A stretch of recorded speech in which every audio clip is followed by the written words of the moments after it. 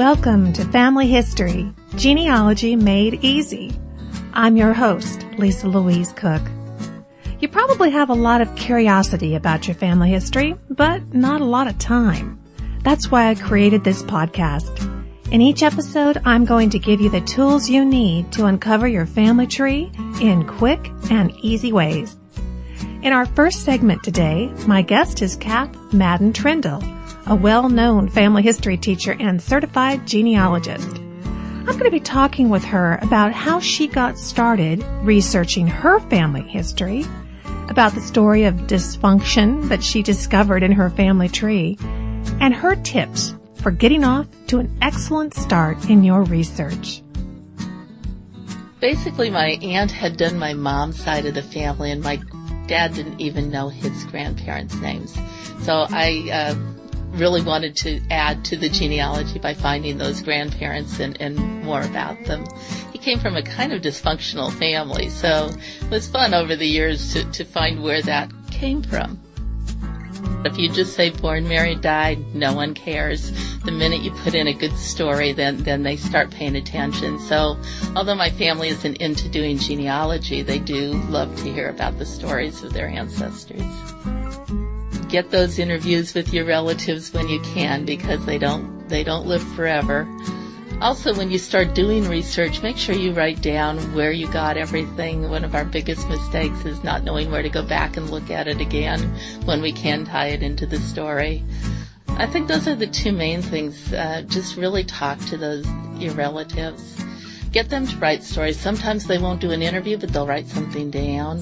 So work with each one to do what they do best. Then in our second segment, we're going to move beyond what we know and start collecting information from our relatives. But first off, my conversation with Kath Madden Trindle.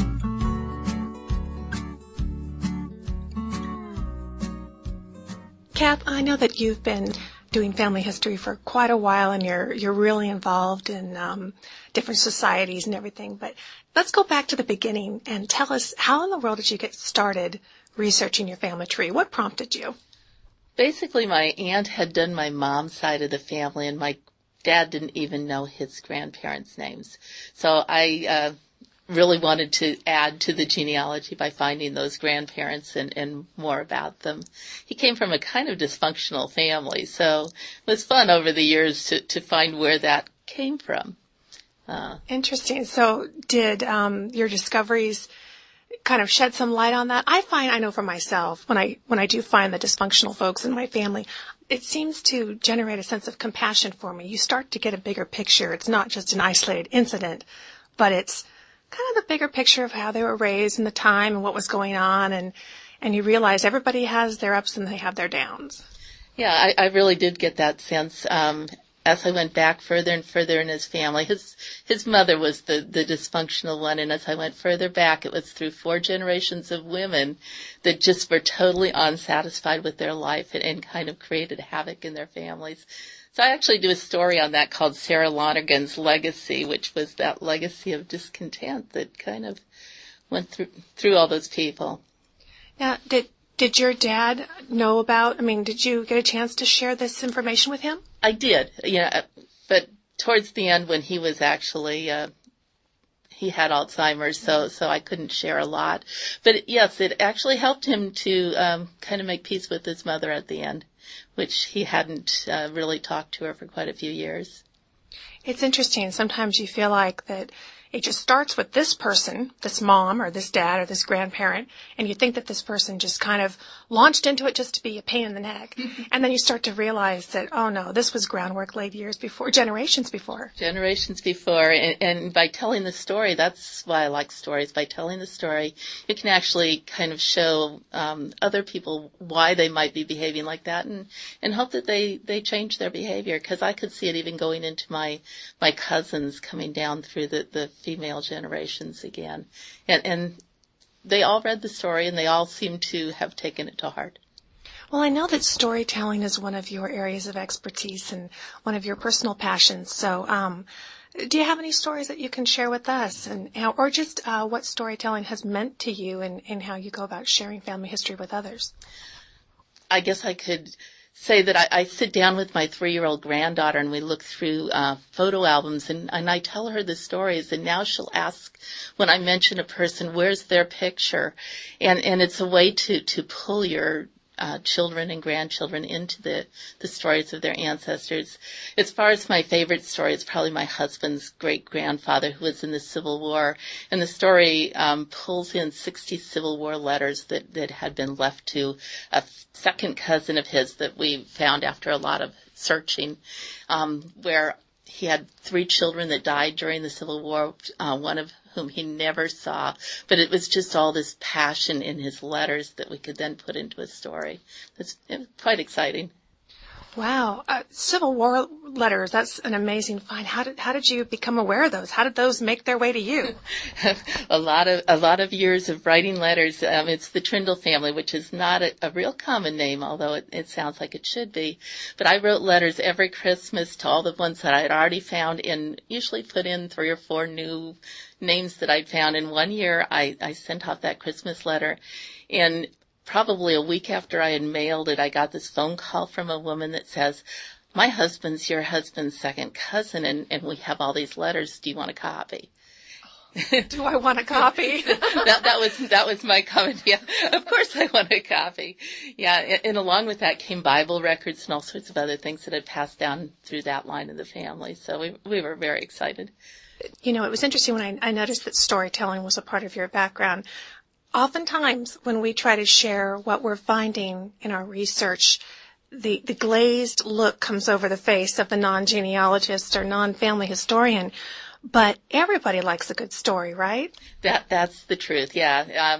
When I do storytelling classes, that's the first thing I point out. If you just say born, married, died, no one cares.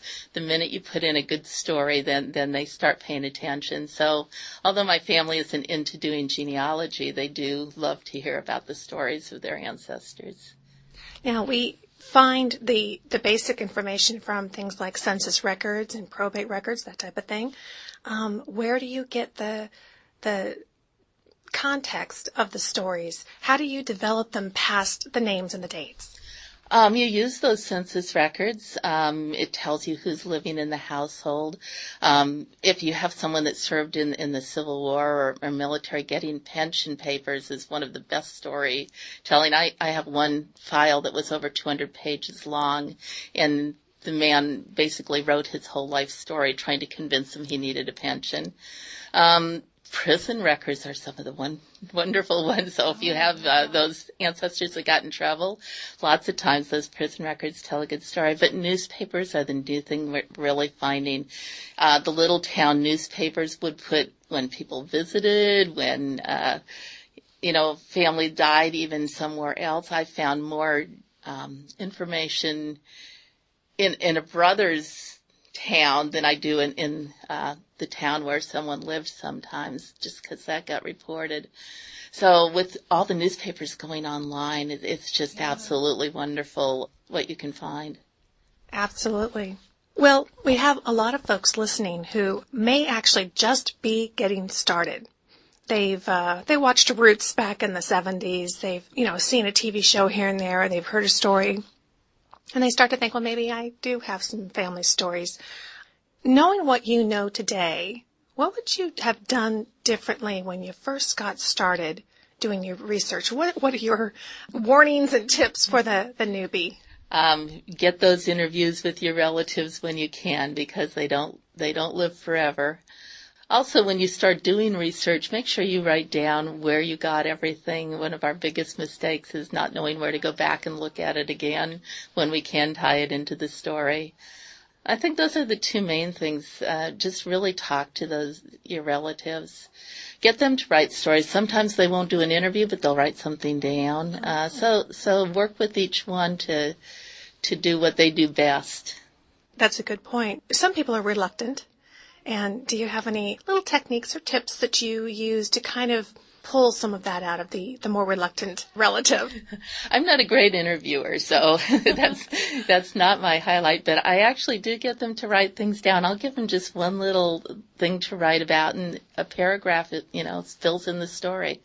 So I just kind of give them assignments, and we do stories annually in my family where we pick one thing that happened while we were growing up and have everyone write about it. There's 6 kids in my family, so we put that all together and come up with stories, and it works out really well. Wonderful. You have obviously made a lot of headway in your research. What keeps you motivated? Is there ever a point where you just said, oh, well, that's enough. I've spent a lot of time on this. Never. It's the puzzles. It's trying to find that next missing piece. And it seems like every time I try to give up on one family, I find something on that family. So I just have so many loose ends that I don't think I'll ever be done. I don't think any real genealogist is ever done. Kath, thank you so much for joining us today on the podcast. Well, it was really great to be here.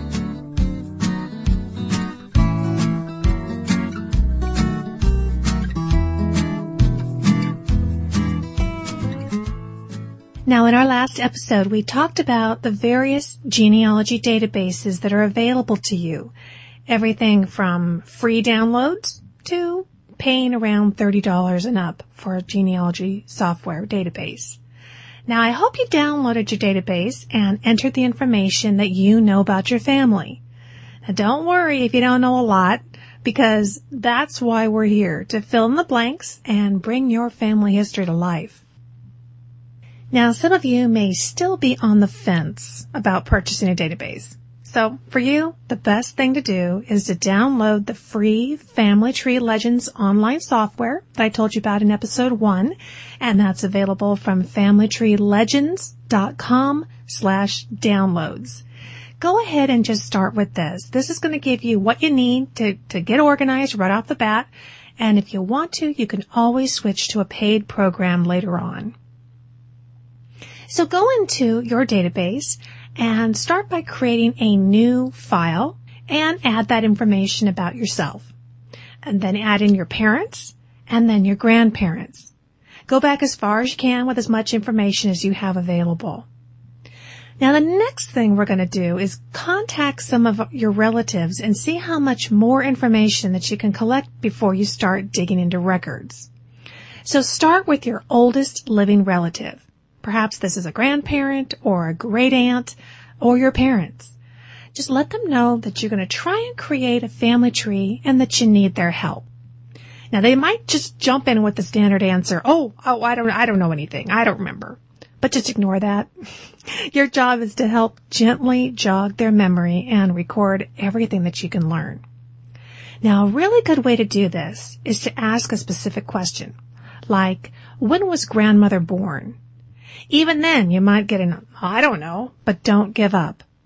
If you have an estimate of the date, or maybe someone else has mentioned that they thought that it was, let's say, in June, offer that up and say, oh, I thought I heard that it was in June, and see if that doesn't help the person that you're talking to remember the date. Now, if you say June, they might go, oh, no, it was always snowing during her birthday. Terrific. Everything is a clue. So the more clues that you can gather, the better. Even if they aren't hard and fast facts, these clues will at least give you a really good starting place to look for that exact information down the road. Now, whether you're meeting in person or you might be interviewing this person over the phone, you'll want to write down everything they tell you. Your database can provide just what you need to do this. Let's say you're going to go interview your mom. So you go into mom's record in the database and go up to the menu and select, it'll be something like reports. And you want to be able to print a family group sheet. So select family group sheet and print it out and that will give you a printout for your parents' family. This will show the information that you entered and provide a lot of blank spots for information that you're going to need. So print a family group sheet for each nuclear family group that you think that you might be discussing with this person that you're interviewing. Again, go to the record of the mom and the dad in the family and then print that family group sheet. So it'll include all of their children as well. The family group sheet is a great tool for filling in, and then when you're done with your interviews, you can just head back to your database and you can enter all the new information that you've recorded on the group sheet. Now, remember when I said to start with your oldest living relatives? This seems pretty logical, and yet so many people put off these interviews, and sadly, they end up having regrets later when the person has passed away and they realize that they never got around to asking questions about the family. Each person has unique information to share, and you don't want to miss out on it. So make this a goal this week, to call your oldest living relative and make arrangements to see them right away, or have a chat on the telephone and ask them for their help. While they might feel a little reluctant at first, maybe a little shy, they will probably really end up enjoying talking about the old days and reminiscing about the family, and they'll probably really appreciate your sincere interest in their life. Already, the process of discovering your family history begins to reap rewards. Now, in this next section, I want to talk a little bit about some of the traps to avoid.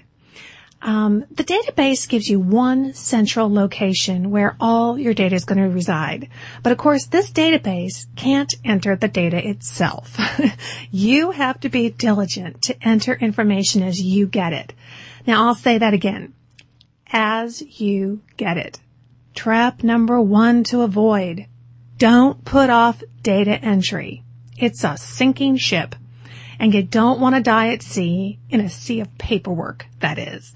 So enter information as you go, and it will definitely pay off. Now let's go back and think about what Kath Madden Trindle said in the interview segment. Her first recommendation was, no matter what, write down where you got your information from. It's so easy after a few years to forget where you got the information, and this can cause problems if down the road you get information that conflicts with it.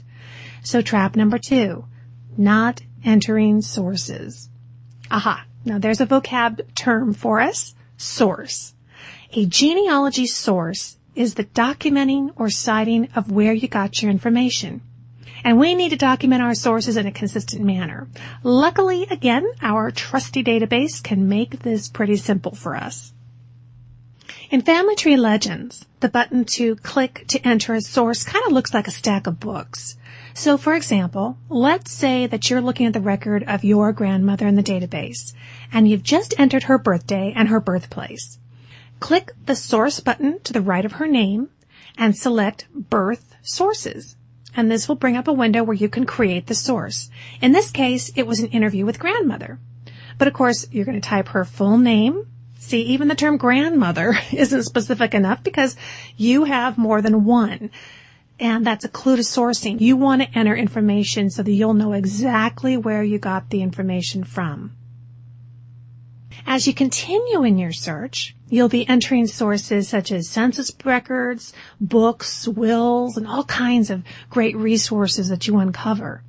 In future episodes, we're going to talk more about documenting these sources. But for right now, your living relatives are the sources that you're focused on.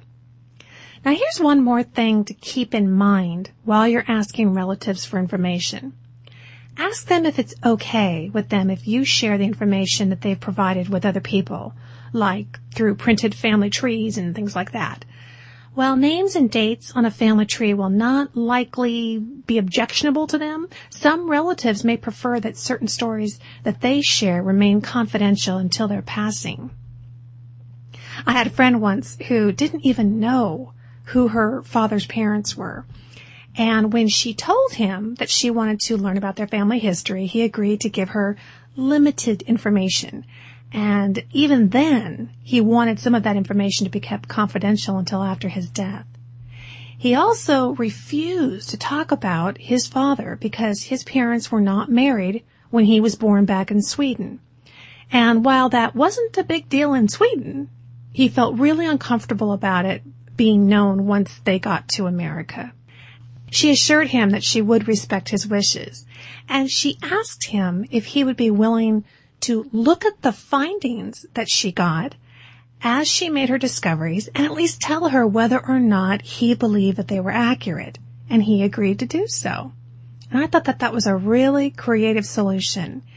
The stuff was just not stuff that he was comfortable talking about himself. So assure people of their privacy And like my friend, see if you can perhaps negotiate an arrangement that's going to work for everybody involved. So have a lot of fun this week reconnecting with your older relatives and filling in those blanks in your database the best way that you can. Next week, we are going to answer the question, why do we work backwards in genealogy? And then we're going to fire up the internet because we're going online. Well, that's going to bring us to the end of the show. You'll find the show notes for this episode, which include all the links I've talked about, at my website, genealogygems.com.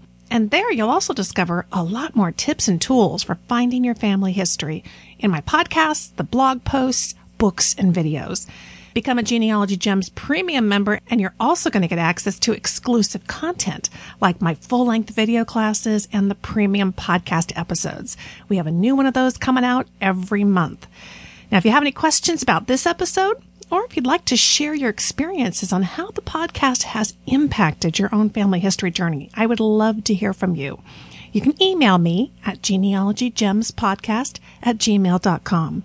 Or leave a voicemail at 925-272-4021, and we might just play it here on the show. Thanks so much for listening, friend. I'll talk to you soon.